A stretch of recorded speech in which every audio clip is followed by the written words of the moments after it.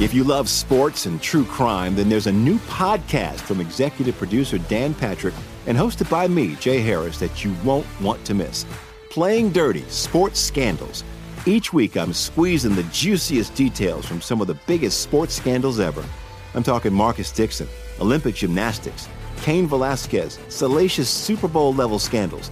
Join me on the dark side of sports by listening to Playing Dirty: Sports Scandals on the iHeartRadio app, Apple Podcasts, or wherever you get your podcasts. What's up, everybody? This is Stephen A. Smith, host of the Stephen A. Smith Show podcast. Tune in every Monday, Wednesday, and Friday at the very least as I bring you all new episodes that feature the biggest headlines in the world of sports, pop culture, business, and I answer your phone calls and respond to your tweets. You'll hear my unfiltered opinions and straight-shooter interviews with top celebrities and game changers. All that and more. So listen to the Stephen A. Smith Show podcast on the iHeartRadio app, Apple Podcasts, or wherever you get your podcast.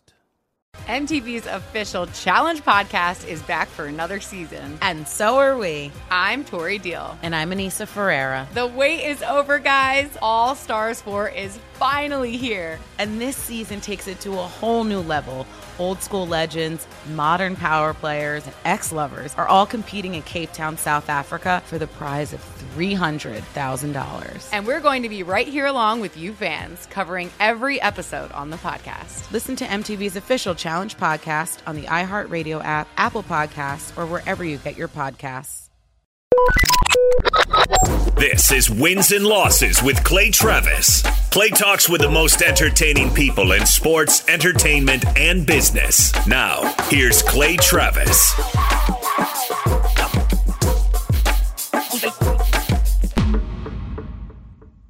Welcome in, Wins and Losses podcast. I am Clay Travis. I hope all of you are having a fantastic time wherever you may be across this great country or this great land. We are joined by a guy that I think has been doing incredible work warding off Team Apocalypse, as he sometimes says it. He is Alex Berenson, a former New York Times reporter who has been focused on the coronavirus and the response of our government. Obviously, we talk a lot about politics and the intersection of sports as it pertains to the return of sports. And so I thought he was going to be and is a perfect guest for us. So welcome in, Alex. I appreciate you joining us. For people who may not have followed you on Twitter or been reading the books that you have put out that are available on Amazon, what is your background? Kind of introduce yourself to our audience as best you can.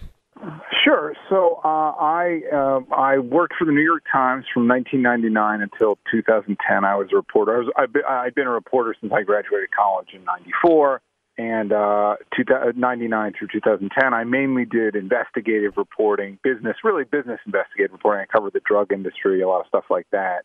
And then in 2006, I wrote a spy novel because I'd been in Iraq in 2003 and 2004 for the Times, not for that long, but for a few months. And I wound up writing this spy novel called The Faithful Spy about a CIA operative who converts to Islam and gets sent back to the United States. And Al-Qaeda doesn't really trust him because they know he's American, and the CIA doesn't really trust him because they know he converted. And that book did pretty well. Actually, it became a #1 New York Times bestseller in paperback in 2008. And so writing these spy novels sort of took over my life for a number of years. And I left the Times in 2010 to become a full-time novelist, which is interesting because I really think of myself more, and even when I was writing these books, I thought of myself more as a journalist than a novelist. And sometimes I kind of wish that I had been able to, express my imagination more freely, because I think that can make a really great novel. And sometimes I felt like I was a little bit bound by my desire to write authentic fiction rather than doing stuff that was a little bit more magical. But that's a total side issue. But it is interesting to me that I then went back to journalism. So I wound up after a number of years writing these spy novels in 2019. Well, it was really 2017, 18. I wrote the book, but in 2019 it came out. I wrote a book called Tell Your Children, which is about cannabis and the dangers that it may present for some people. And I wrote that. Sorry, I hope that this is not too big a digression, but I sort of want people to understand my whole career, because sometimes people say, oh, he's just trading on his, the fact that he worked for the New York Times for a little while, when in fact I worked for the Times for 10 years. But the reality is I've been a journalist almost my whole life. in any case, this book called Tell Your Children, I wrote because my wife is a psychiatrist who deals with the criminally mentally ill, and she would tell me about all these terrible cases she'd seen where what the people had in common who'd come to her, attention, or the people she was treating, it was that they were really heavy cannabis users. And I actually didn't believe this. Okay, I did not believe this was a real problem, and I kind of pushed back on her. But she's the psychiatrist. She's the one with the many years of medical training. She's the one who actually sees these people. She's the one who, who got all this training. And she told me, essentially after a year or more of listening to me talk about stuff about which I didn't know what I was talking about, she said, "Why don't you go read the papers?" So I went and read this stuff and realized, of course, she was right. She knew exactly what she was talking about. And I wound up realizing that there was a book here, not just in the idea that people, that cannabis is a real risk to people's mental health, not everybody, but some people, but also the fact that nobody knew this, and that we're sort of marching towards full legalization of this drug, and no one really had any idea of the risks, and that it was actually being sold to people as medicine. So that book became Tell Your Children, and that came out in early 2019. And that's directly relevant to this because as soon as I wrote that book, essentially I became a cast out from the world of journalism, certainly from the world of sort of elite New York / Washington academic, / New York Times / Ivy League pedigreed journalism. I became a traitor to the class. So I went to Yale. I worked for the New York Times.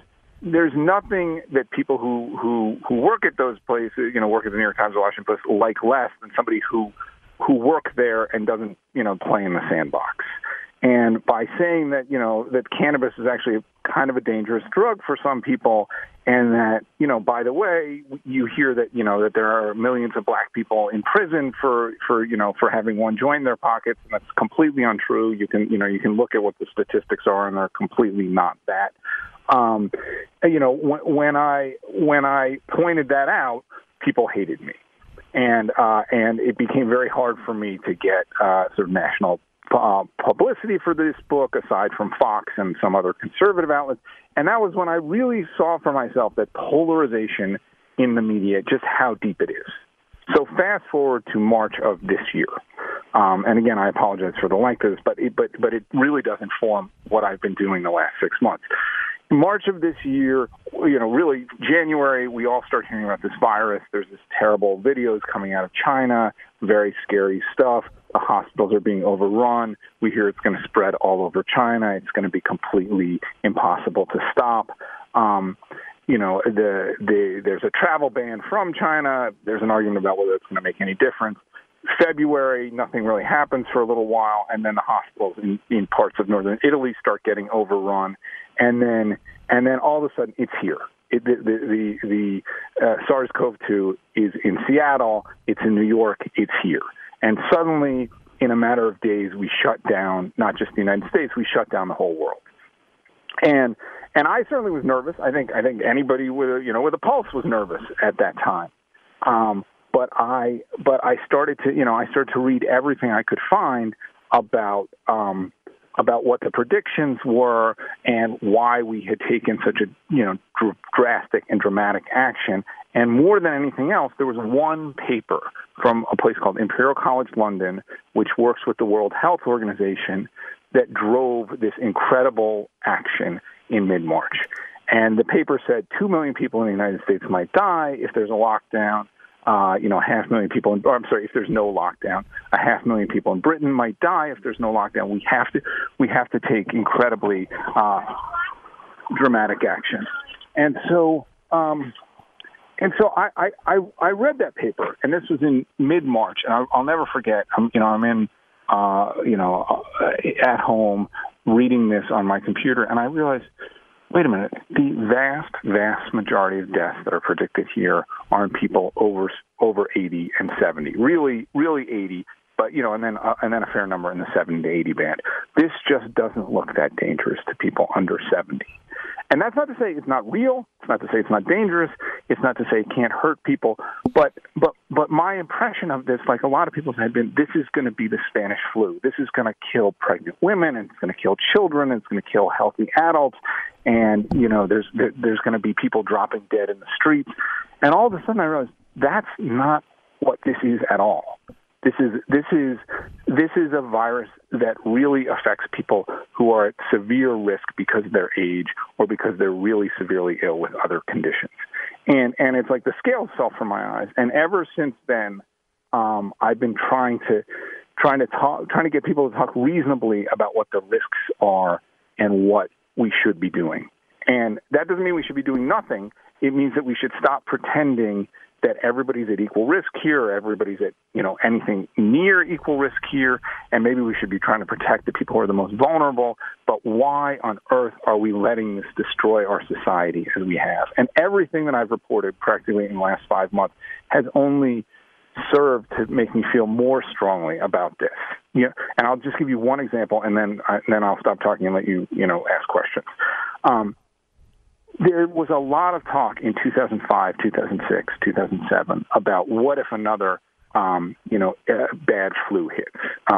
There'd been the anthrax attacks in 2001. George W. Bush was very concerned about bioterrorism. There'd also been the SARS scare in 2003. There'd been a swine flu scare in 2005.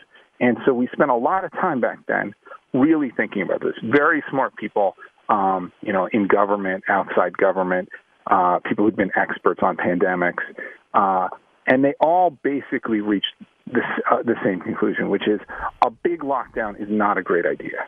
Like this is even if it's really serious, even if it's on the order of the Spanish flu, what you want is you want to encourage sick people to stay home. You may want to temporarily close schools, maybe for a few weeks. Maybe you encourage people to telecommute. Maybe you encourage people not to use, mass public transportation at the height of this. But the idea that the correct response to a pandemic, even a really severe pandemic, would be to shut down the world with all the pain that would cause our economy, and all the pain that would cause people working, and all the pain it would cause children not to be able to go to school, not to be able to see their friends, some of those children at very severe risk, being in abusive homes, or children with special needs who really are need people who are well trained to take care of them, and it's very, very difficult for their parents to take care of them 24/7. All of that was considered. And people said, let's not panic when this happens. Let's have a bunch of rules, reasonable rules that we're going to follow. And unfortunately, when the moment came this March, we threw all of that away. And we have been suffering for it ever since. So much to unpack there. I'm Clay Travis. This is Wins and Losses, and we're talking with Alex Berenson, a former New York Times employee who's been covering the coronavirus since March, as you heard him say. Okay, I'm going to unpack. I'm going to go back in several different directions. You mentioned this expert forecast, this Niall Ferguson, I believe is his name, at the Imperial College of London. Why did he get it wrong so badly, and why did so many people believe his forecast to such an extent? Because there were a lot of forecasts out there. What I've been saying is the fear porn led the media to adopt the worst possible forecast. What happened there that particular forecast became, for lack of a better term, viral, and the central linchpin of many decisions to lock down around the globe, leading to disastrous consequences, I believe? What was it about that forecast that so captured the public's imagination and the media's imagination? So that's a great question, Clay. And in the law, so I've written these two booklets as you were kind enough to mention, and the second one is about the lockdowns. The first one is really about deaths and what a worst case projection might be in the U.S. and how we're counting deaths and has there been overcounting, all of those questions. The second one is about lockdowns, and so it is fascinating that Neil Ferguson, that Professor Ferguson, became the authority on this, because he's not a doctor, okay? And he's not a virologist. He's a physicist by training. And his specialty is making these epidemiologic models. Which he's actually failed at tremendously in the past, right? You are exactly right. He has failed tremendously at those models. And at one point he said that 200 million people might die from swine flu in 2005. And, that number was a joke. Okay, but nobody ever seems to remember the mistakes that he's made. So there are a couple of issues. The first is you need to know how lethal the virus is, and it appears that the virus is less lethal than we thought it was in January through March. Now, there's a couple reasons for that. First of all, the data from China, nobody really knew what to make of it. Nobody really knew if we could believe it. But there's a even more serious and deep problem than that, which is you need to know how many people are being infected. And with this virus, it appears that there are a tremendous number of people who are infected who basically don't know it. They're either asymptomatic or so lightly symptomatic that if they were not tested, they would never know it. And because of that, this is actually much less lethal than we thought it was back then. Okay? And it appears that there may be a significant number of people who never can get it at all. And we don't know how many that is, but there's been a big and ongoing argument in the scientific community about what's called T-cell cross-reactivity. Which, by the way, the New York Times finally wrote about, right? They wrote about today, right. Literally, as we're talking about this. We're talking about this for people out there who are listening, who knows when they'll be listening officially. We're talking on Monday, the 17th of August, and there's an article today about that in the New York Times about the fact that there may be a ton of people who have immunity to this virus and trying to figure out why suddenly, for instance, in New York, the infection rate just fell off a cliff. And as you, I imagine, have seen as well, the same thing now is happening in the South. Indeed, Florida Governor Ron DeSantis just came out and basically said the bottom has fallen out of the outbreak, in quotation marks, in Florida as well. Well, good for him for saying it, because it's true, and he's been better on this, and sort of more forward thinking on this than anybody else, and the media hates him for it, and he has not benefited politically for it. He clearly is only doing it because he believes that he's doing the right thing, and good for him for that. But to your point is here, I think, a good one. The death rate and the number of infections, if you don't know those two numbers, then whatever epidemiological expert forecast you create is essentially valueless, because your numerator and your denominator both have issues, so it's almost impossible to come up with a reliable predictive forecast. That is exactly correct. So if 1,000 people have died, if we know 1,000 people have died, and we think 10,000 were infected, that's a 10% death rate. Okay, that means 1 person in 10 who got it has died. That's terrible. Okay, that would mean 30 million people in the U.S. would die if everybody got it. Okay. But if the truth is that 1 million people have already gotten it, not 10,000, and 1,000 of those people have died, that's a death rate of 0.1%. It's 1/100th what I just said.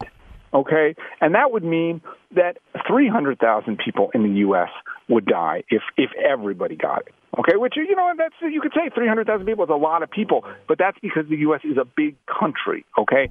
Smoking preventably kills 500,000 people in the U.S. every year. So we get big numbers when you have big countries. But so Ferguson made this estimate, and the people around him made this estimate, and they didn't really know what the numbers were. Okay, that is forgivable, by the way. It's early in an epidemic. You are guessing. You are going with sort of dirty data from China. You don't really have much from Western countries yet. It is forgivable. What is not forgivable is when more data comes in and you update not to tell people the truth. And Ferguson, and this was the tweet actually that got me noticed more than any other. This was about 10 days after that first paper came out. So Ferguson, who had gotten the coronavirus by this time, was testifying remotely to a British parliamentary committee. And he said, you know how I said 500,000 people might die from the coronavirus if we didn't do anything in the UK? Let's make it 25,000. And, there will be a spike, and it will be over by mid-April or late April. And after that, I think it's going to be okay. That was basically what he said. Okay. It was a monumental change in his forecast that he that he tried to pass off as, well, this is just kind of an adjustment here, and this is because we locked down. It's not true. Okay, he made a monumental change in the forecast, and the media refused to acknowledge it or ask him what had happened or call him on it. And that was when I realized this is just like Tell Your Children, only the stakes are much, much bigger. This has become a politicized issue already. This is about people who want us to be in lockdown. They want to push us there, for whatever reason, because they're genuinely afraid or because, they have other motivations which are not necessarily obvious to me at this time, but there's going to be a fight here, and it's not only going to be about science. And that was something that I knew could happen because of Tell Your Children. Be sure to catch live editions of Outkick the Coverage with Clay Travis weekdays at 6 a.m. Eastern, 3 a.m. Pacific. If you love sports and true crime, then there's a new podcast from executive producer Dan Patrick and hosted by me, Jay Harris, that you won't want to miss. Playing Dirty: Sports Scandals. Each week, I'm squeezing the juiciest details from some of the biggest sports scandals ever. I'm talking Marcus Dixon, Olympic gymnastics, Cain Velasquez, salacious Super Bowl-level scandals. Join me on the dark side of sports by listening to Playing Dirty: Sports Scandals on the iHeartRadio app, Apple Podcasts, or wherever you get your podcasts.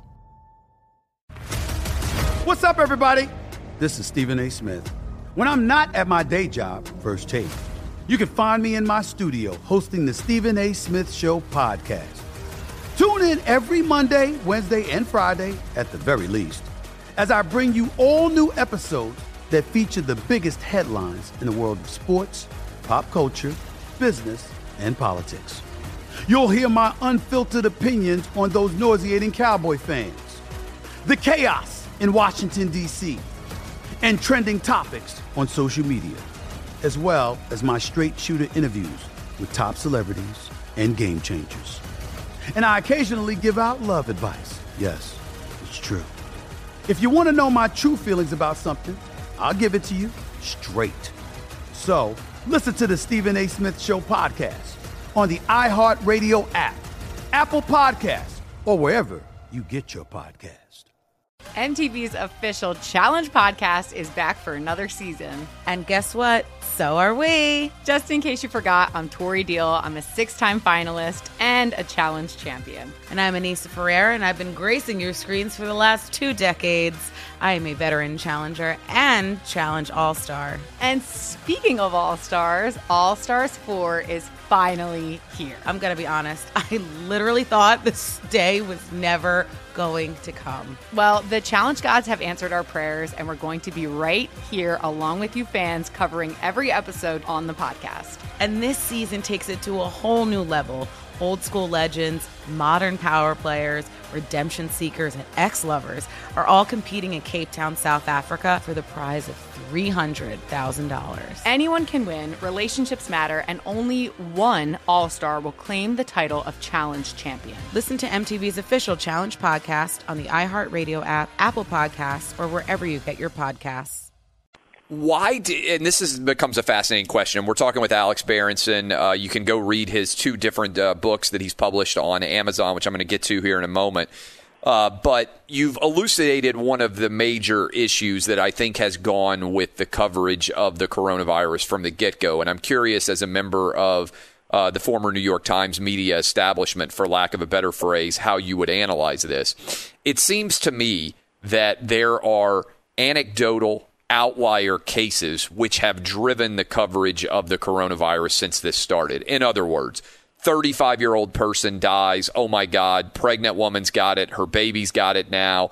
And when we actually look at the raw data, the numbers tell us a different story and a much more calming story. And so, for instance, it seems to me that emotion has totally overtaken the way that this story was covered. And I thought it was crystallized when the New York Times on, I think it was Memorial Day weekend, writes like 100,000 deaths and incalculable lost as their headline with just a bunch of different names on it.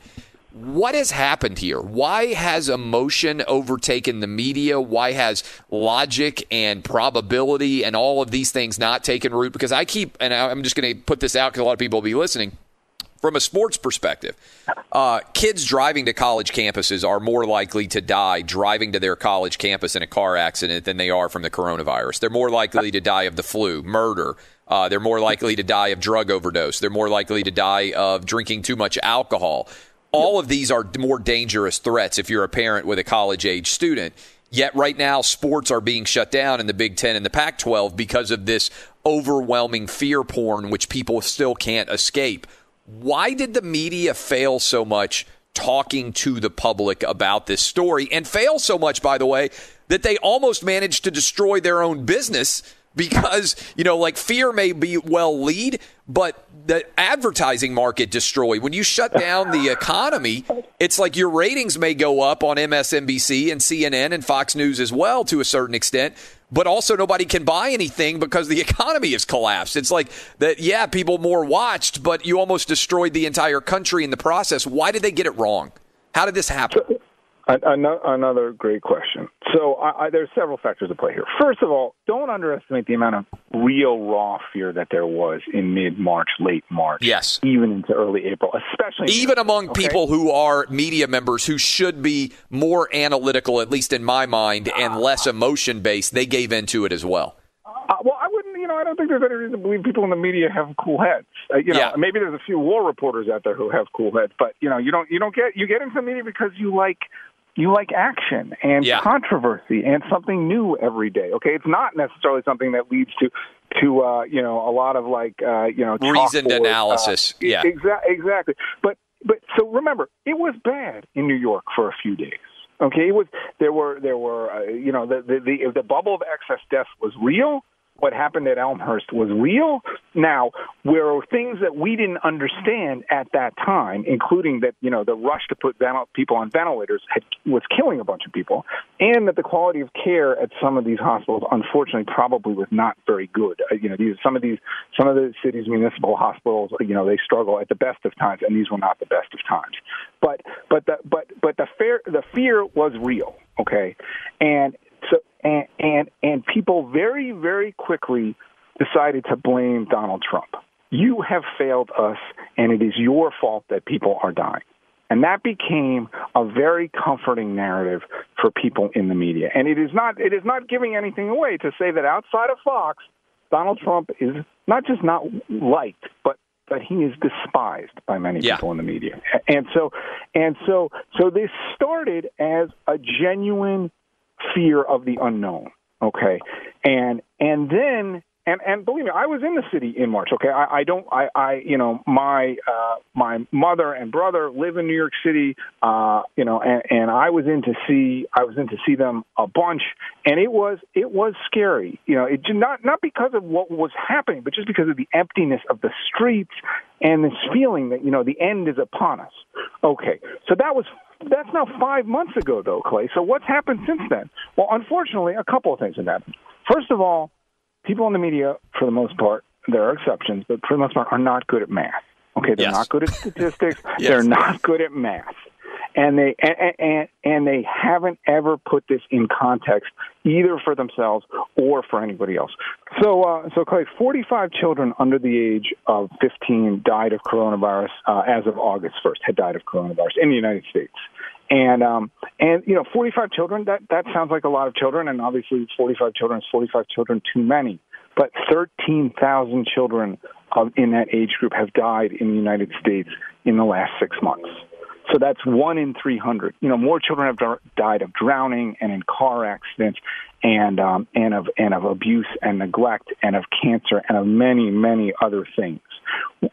But journalists have never put these numbers in context. I don't think they understand them, and I think the handful who do understand them, for the most part, politically, are not interested in offering context.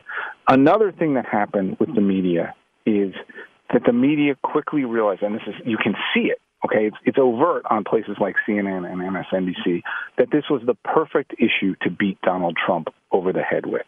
Because Trump, and I'm a registered political independent, okay, my core political philosophy, if it's anything, is it's impossible to be too cynical about our politics these days. Really. But the media the media saw that Trump's sort of, his arrogance and his bluff and his desire to make a joke out of things, that played incredibly badly when it came to this. And they realized it, and they have nearly destroyed him with it. And so that's been very, very effective for them.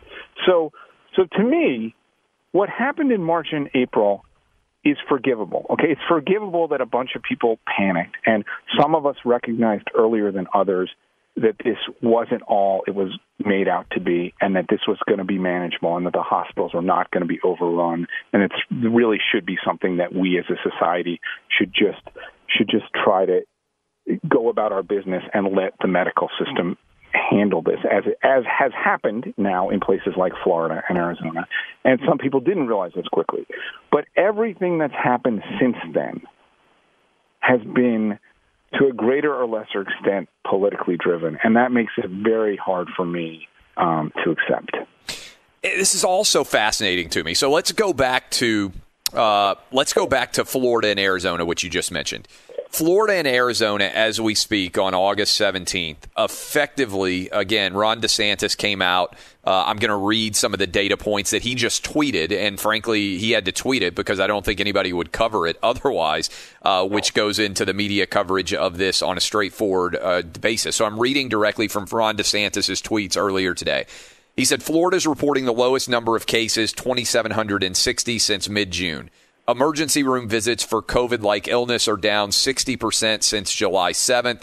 Hospital admissions for COVID are down 60% since July 21st. The number of COVID-positive patients currently hospitalized is down 40% since July 21st. And they have 26.4% of all hospital beds available in the state, 23% of all ICU beds. The pre-pandemic percentages, by the way, 12.6% available, 9.3% of ICU beds available. So the worst case scenario basically happened for, as you would call it, team apocalypse in Florida and in Arizona. And we handled it without really a substantial loss of life now, nothing like what happened in New York and in New Jersey. As we look forward with the data now there from Florida and Arizona, does anything change, or are people so committed to the idea that the coronavirus is the most devastating thing that's going to happen in anybody's lifetime that there's no ability to acknowledge that we can start to get back to normalcy now? I mean, so that's a political question. I don't have the answer to that. I've been waiting for the reality to set in, for 3 months plus now. Yes, right. And you would think that you're right. Like, the worst case happened. Okay, the states unlocked. There was rapid, uncontrolled spread all over the Sun Belt, and nothing terrible. And they really had a fraction of the deaths of New York and New Jersey as a result. That's right. I think the Florida peak death day might have been 300. Texas, I think, around 300. Also, this is a fraction of New York, and it looks like deaths in Arizona are definitely trending down. Okay, Florida, Texas have been a couple weeks behind Arizona, so they may be still on the flat part of the plateau, or they may be trending down too. But it is going to be harder and harder to argue that this is not over. Okay, if it's certainly in the Sun Belt, and that we didn't do anything, those states really didn't do anything. So you're hearing somehow that the mask mandates made the difference, or closing bars made the difference. I mean, this is nonsense. First of all, a lot of people in those states were wearing masks before the mandates, and second of all, bar closings, like that's what stopped this incredible once in a lifetime epidemic. We closed a few bars for a couple of weeks. I mean, people are saying this stuff with a straight face. So here's what I've wondered. I've wondered how long it will take for the media to acknowledge reality, and then I've wondered how long it will take for that reality to percolate into the people who are so afraid still right now. And it does seem to me like the divide is getting sharper. The divide between people who are afraid and not afraid is getting sharper. And I don't know what fixes that. We're talking to Alex Berenson. You can follow him on Twitter. I'll tweet out the link to his profile. He's had incredible data analysis from the get-go. Okay, what made you willing to question the overriding narrative? I've obviously done it in the world of sports, and it's astounding to me how many members of what I call the blue checkmark brigade in sports media have been buying into these apocalyptic theories from the get-go, such that they're furious at me for sharing any kind of positive news, for suggesting that sports can be played. I've labeled them all Corona bros in the sports media. It's like they're rooting for the worst possible outcome, right? The minute that an athlete tests positive, they're the first ones to run to Twitter and be like, oh my God, look at what's happened with the Miami Marlins. A bunch of healthy guys are testing positive for a virus they never would have known they had unless we were testing them aggressively, right? I mean, that's the reality. And so it's crazy. In my universe, there's hardly anybody sharing actual facts and combating what I would call the fear porn, which tries to make it such that sports can't be played, that your son can't play Little League, that your daughter can't play soccer. All these things are certainly get to schools, which I want to get to in a moment. Yes. Why do you think that the media, and I'm curious on this perspective from you, it used to be, you said, be cynical, be skeptical. I would say that in general, I am a skeptic. I tend to be skeptical of any and everything. Maybe that's my legal background. Maybe that's my natural persona.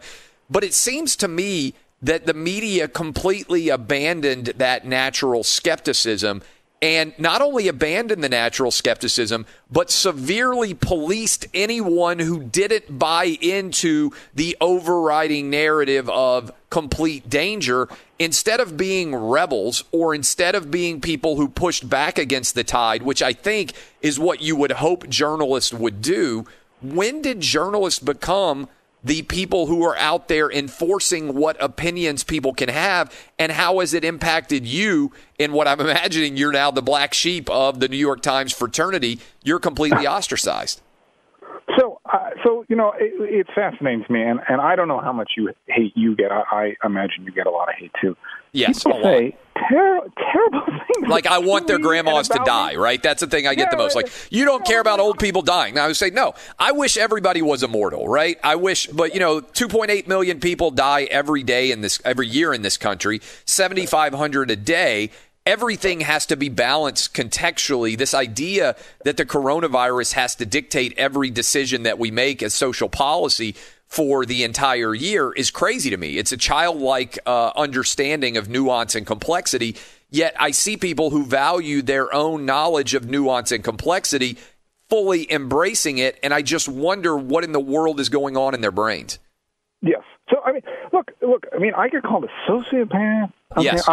People have told me, not the blue check so much, although some of the blue checks have said they hope I die.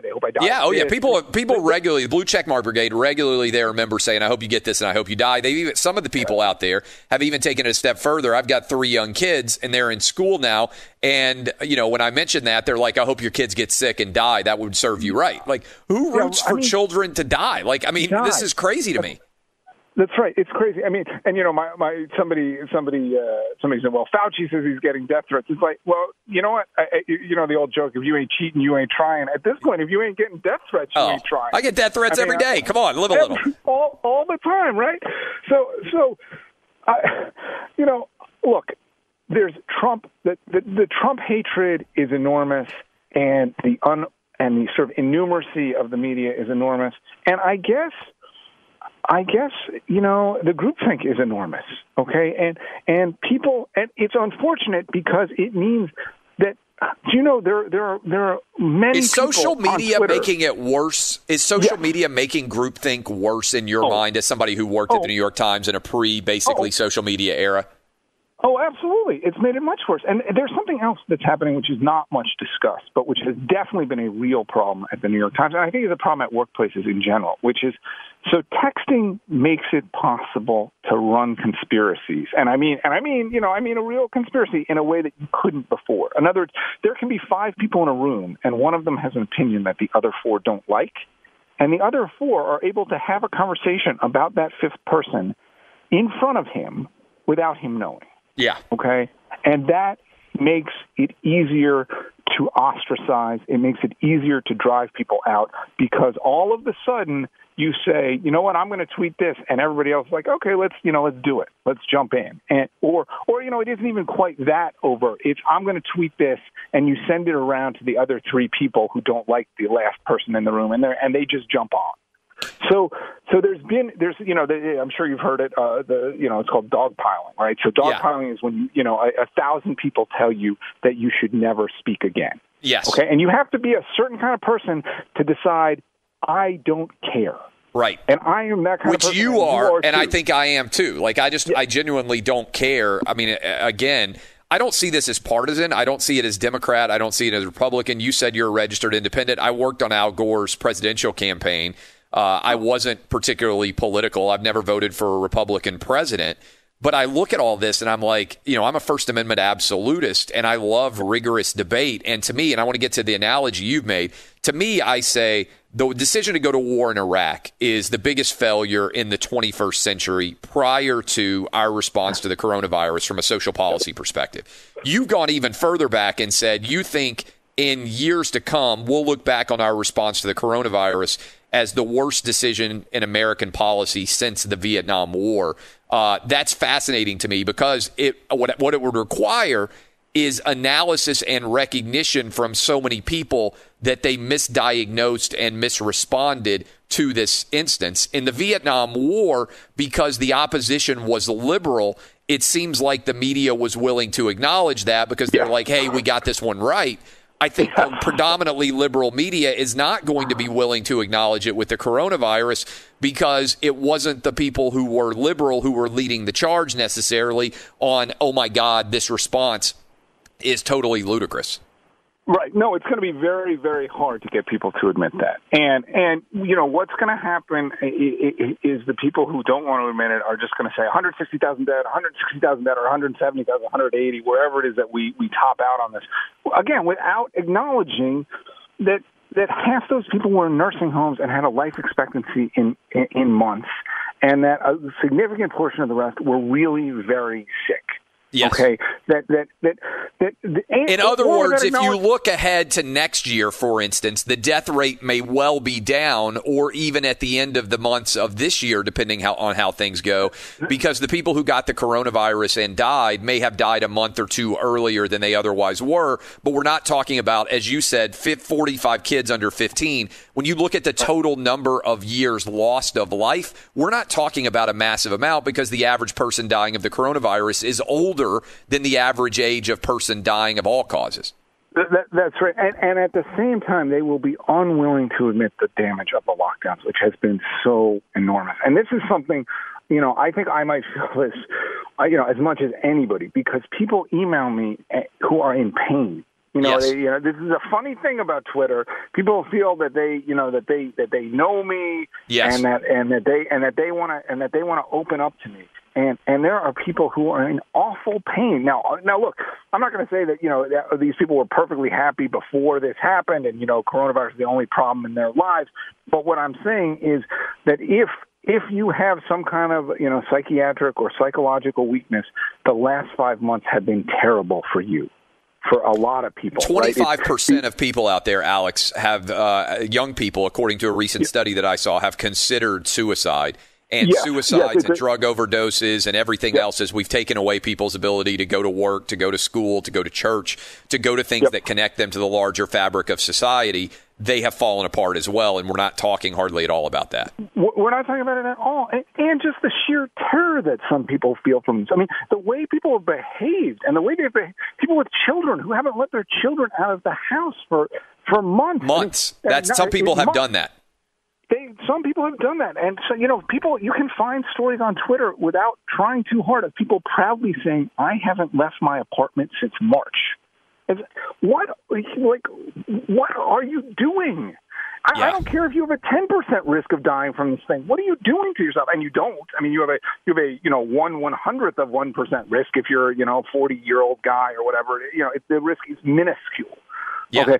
But people have wrenched themselves into terror about this, and as a society, we are tearing ourselves up over it.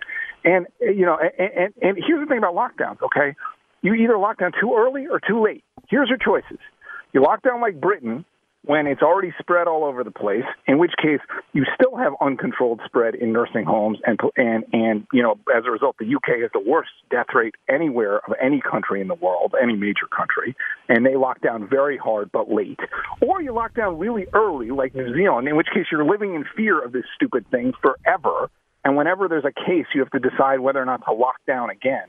Or you treat it like what it is, a manageable respiratory virus, and you go on with life like the Swedes did. And yes, some people will die, and then you'll be done. And life goes on. How important is it for schools to be open in your mind? I've got 3 kids, 12, 9, and 5. Come Monday, all 3 of them, a week from today when we're talking, all 3 of them will be in in-person school on Monday, August 24th, where I live. So our kids are going back to school 1 week later. They're going back on September 1st. My kids are, a little bit younger than yours. And we're in New York. We actually seriously considered moving this summer. And I'm glad we didn't because, places we thought we might have moved to, they're now saying the schools are going to be closed at least through November.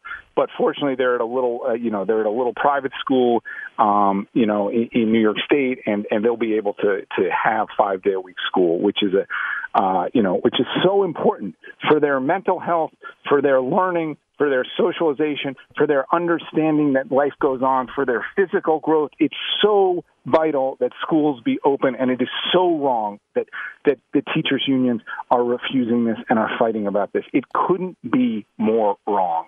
And of all the things we've done, it is the absolute worst. And all over Europe, by the way, schools are reopening. All over Asia, schools are reopening. If you want proof of anything, or if you want proof in a way that they're, the best possible proof that this is just a totally political issue at this point, look at the fact that many jurisdictions are saying we're going to reopen or consider reopening in late October, early November. Yeah. In other words, right? What's happening in early November that might cause that to happen? And by the way, if you really cared, you'd want them open now because it's before flu season. That's right. Instead, we're going to reopen as flu season is coming back. Fox Sports Radio has the best sports talk lineup in the nation. Catch all of our shows at foxsportsradio.com. And within the iHeartRadio app, search FSR to listen live.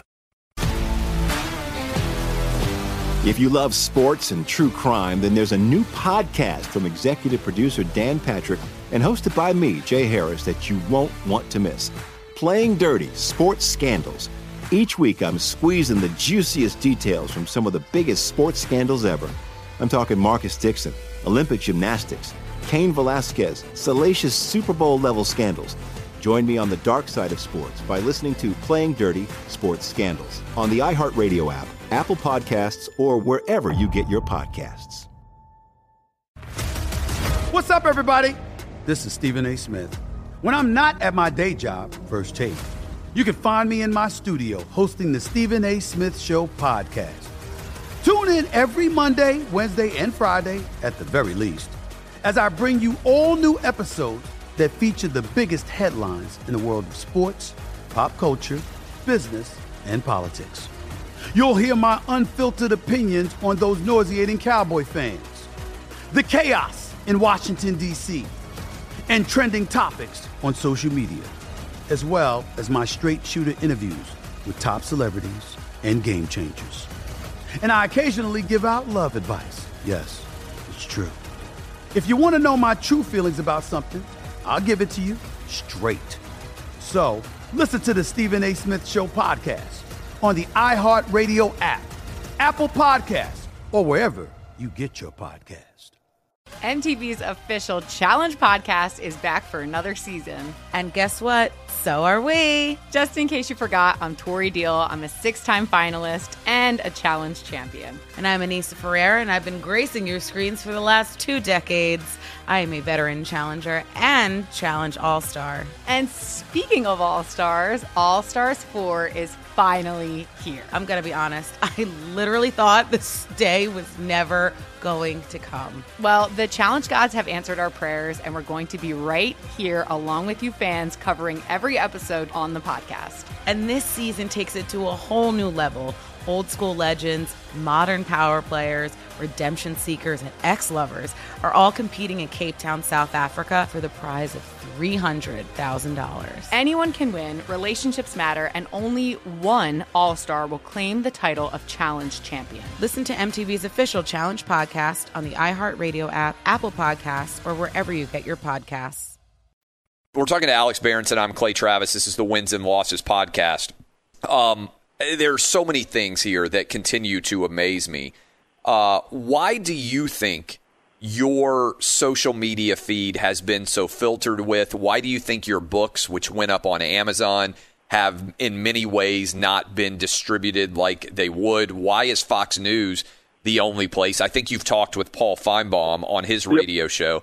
But by and large, I would imagine, the quote-unquote mainstream of the media, many people have ignored you. I know the New York Times did a piece. I think Ben Smith, if I'm not mistaken, I read a piece there. But why do you think you have become persona non grata? If you had been the person out there saying, we've got to shut down everything. In other words, if you, instead of being the guy who has said, hey, I think we're overreacting, if you had been the overreactor, you would be lauded by the media. It's wild to think about, right? Same thing would be true for me. If I had been the king of shutdowns, lockdowns, sports can never play again, my media colleagues in sports media would have been like, oh, how brave of him, when the reality is saying what you or I are saying is infinitely more brave than following the herd. Yeah, I mean, I don't know if it's brave. It's just accurate, right? Well, yeah, right. But I mean, a lot of people agree with us, but won't say it publicly because they're worried about the consequences or the ostracization. Because I'm sure you've heard from a lot of people in your industry, as I have, who have said, hey, keep saying what you're saying, but they don't want to say it themselves. Yep, I get that. And I'm glad to hear you get it too. Although it's not a surprise to me. Listen, look, people, I've been saying to a lot of people, you're wrong. You're wrong about this. Yes. You don't know what you're talking about. And I've been saying and I won't back down, and you can't shut me up. And I'm going to keep pointing to facts and statistics. And I don't care if you think I used to be a good journalist and I'm not anymore, because I'm exactly the same journalist I was. Right. When you liked me, I'm just saying something you don't like. And people can't stand it. And, again, I think as we have found, it takes a certain kind of personality to be willing to say this stuff. And it's easier just to shoot the messenger. And one of the things that I've discovered actually recently on Twitter is that there are people out there, media people, who just blocked me preemptively. People I've never. Oh, yeah, that happens to me all the time. Yes. And it's like, what do you think you're gaining from this? They are so upset by having their narrative challenged that, for people out there who don't recognize what you're saying, people who are in media, like people I've never interacted with, this happens to me all the time in sports, they'll have a tweet out, somebody else will retweet it, and I'll be like, oh, that's interesting, I'm curious what they said, and I'll go to read it, and I'll realize that they've blocked me. I've never interacted with them. I've never in any way, debated any issue with them. And then, boom, they've got me blocked. Yep. I mean, the media is incredibly hyper-partisan right now. And here's the thing. At Fox, they know they're partisan, okay? Yeah. But the New York Times and CNN, they're still pretending they're not. Now, that pretense has sort of fallen away, but it's still there to some extent. And look, Paul Feinbaum, he's a really good guy. I'm really glad he's had me on, okay? Yes. But basically, aside from Fox and One America and other conservative outlets, he's the only one. I was supposed to go on CNBC several times. I had confirmed interviews, and they canceled on me. CNN and Paul, by the way, knows me from the novels, which is why he's kind of a fan of my novels, and that's why he had me on to begin with. But CNN, Erin Burnett, she's a fan of my novels. I was going to go on with her a couple months ago. That got canceled, never rescheduled. So there is clearly a media blackout. And look, I really am glad to have the chance to talk to you. I'm glad to have the chance to talk to Tucker Carlson and Laura and everybody else on Fox. But Fox doesn't reach the whole country because we are so siloed. And people need to hear what you and I have to say, even if they think we're wrong. Yes. It would be better for them to know that there's another side to this. And that you can debate it. And that goes to a larger question. I'm sure you get this all the time. I went to law school. It's interesting. You made a living as a novelist. I went and got an MFA at Vanderbilt. I've got 2 advanced graduate degrees from Vanderbilt, all right? And prior to that, I went to GW. You can like me or dislike me. There are decent academic credentials for me. You went to Yale. You worked at the New York Times for a decade. One of the things I think that offends people out there is we're part of their ruling class of elites, whatever you want to call it, and we're not succumbing to their story. But how do you respond to people out there who are listening to us? And I'm sure people will pop in as soon as I tweet this out. Oh, let's go listen to those guys. They're not doctors. They're not lawyers. When did you get your degree in virology? Are you an epidemiological expert? How would you respond to that segment of Twitter that believes that because you and I do not have medical degrees, aren't epidemiological PhDs, do not have advanced degrees in virology, that we're not allowed to talk about this? So here's what I'd say. I try to avoid talking about the practice of medicine. And I stayed far away from, the HCQ debate. And there are people out there who want Same thing for me, by the way. There are people more knowledgeable inside of hospitals to talk about that. I've just looked at the data, but continue. That's right. So medicine is something that you get a degree, and you practice. That's between doctors and patients. And, how exactly the spike protein, enters the cell and how the virus replicates, those are difficult technical questions that I don't claim to know anything about. Amen. Okay? Yes. But here's what I can do, okay? I can look at a model that says there are going to be 65,000 people in hospital beds in New York State on April 5th, and it is April 5th, and there are 16,000 people in hospital beds in New York State that day. And the model's off by a factor of 4, even though it was only made a week ago. Yes. And I can say, what on earth is going on here? Why is this so wrong? How did you get this so wrong? And what does it mean that it's so wrong? Okay? Is it because, little green men have taken all those people out of hospital beds? Or is there something wrong with the model? And if there's something wrong with the model, what does it mean? What does it mean about lockdowns? What does it mean about what our response should be? And I can say to people, what does it mean that, 50% of the people who died are in nursing homes? And why aren't we talking about that all the time? And why aren't we trying to protect those people instead of shutting schools when kids are at no risk? You do not, and I always say no risk, and then I have to say there's obviously always a risk for everything. And here's the other thing that would tie in with that too, Alex. And I'm Clay Travis. You're listening to Wins and Losses with Alex Berenson as we finish up here. Here's the other thing that matters a great deal.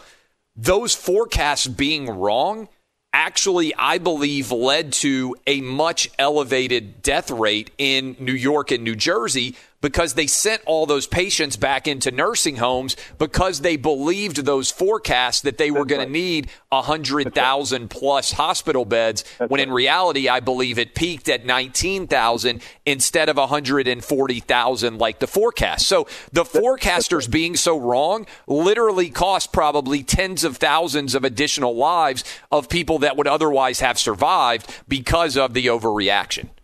I mean, I don't think we can prove that yet, but I think there's a case to be made there. Yes. But so look, if there was one thing I was good at as a journalist, or a couple things I was good at, I was good at finding stuff in documents that people didn't want me to find. But what I was really good at was saying to people, "Hey, you said X yesterday, and you're saying Y today.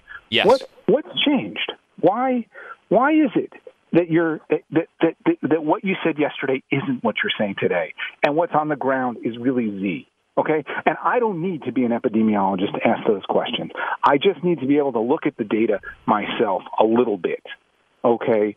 And I don't claim to be an epidemiologist, but I challenge anybody to go back and look at my reporting for the New York Times and say either that I'm some kind of, right-wing person, or that, that my reporting isn't airtight. And, even Ben Smith and that piece, let's not even talk about that piece. He said, this guy was a good journalist at the New York Times. Yes. And, I will fight that battle to my grave. Final question for you. For people out there who have enjoyed our conversation, we might need to have another conversation because I think people are going to absolutely love this. I've been talking with Alex Berenson. I'm Clay Travis, Wins and Losses.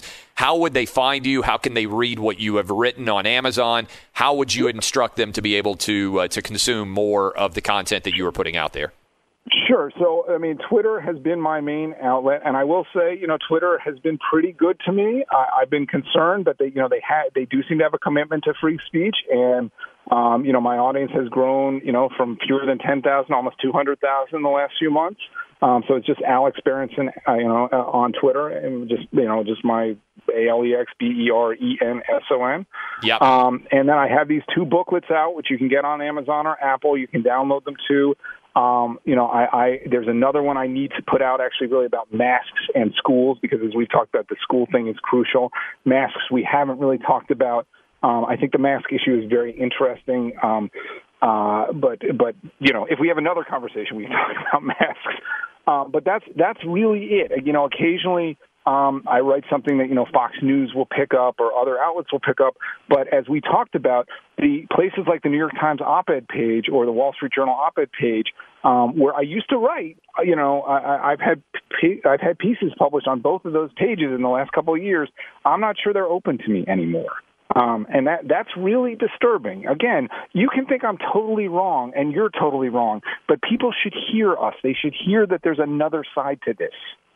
Amen. And by the way, you've always got an opportunity. If you want to write Outkick, we're going to have 10 million readers this month. One reason we're blowing up is because I think people want debates. They want real discussion of issues.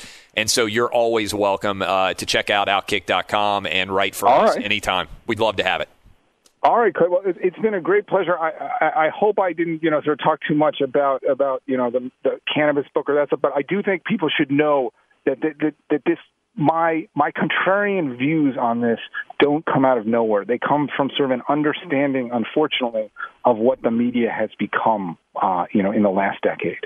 Amen. I appreciate you. I keep up the good work. I love the fact that you're not bending to the will of the masses, and we'll talk to you again. That's Alex Berenson. Go follow him on Twitter. Read his books on Amazon. I am Clay Travis. This has been Wins and Losses. Be sure to catch live editions of Outkick the Coverage with Clay Travis weekdays at 6 a.m. Eastern, 3 a.m. Pacific.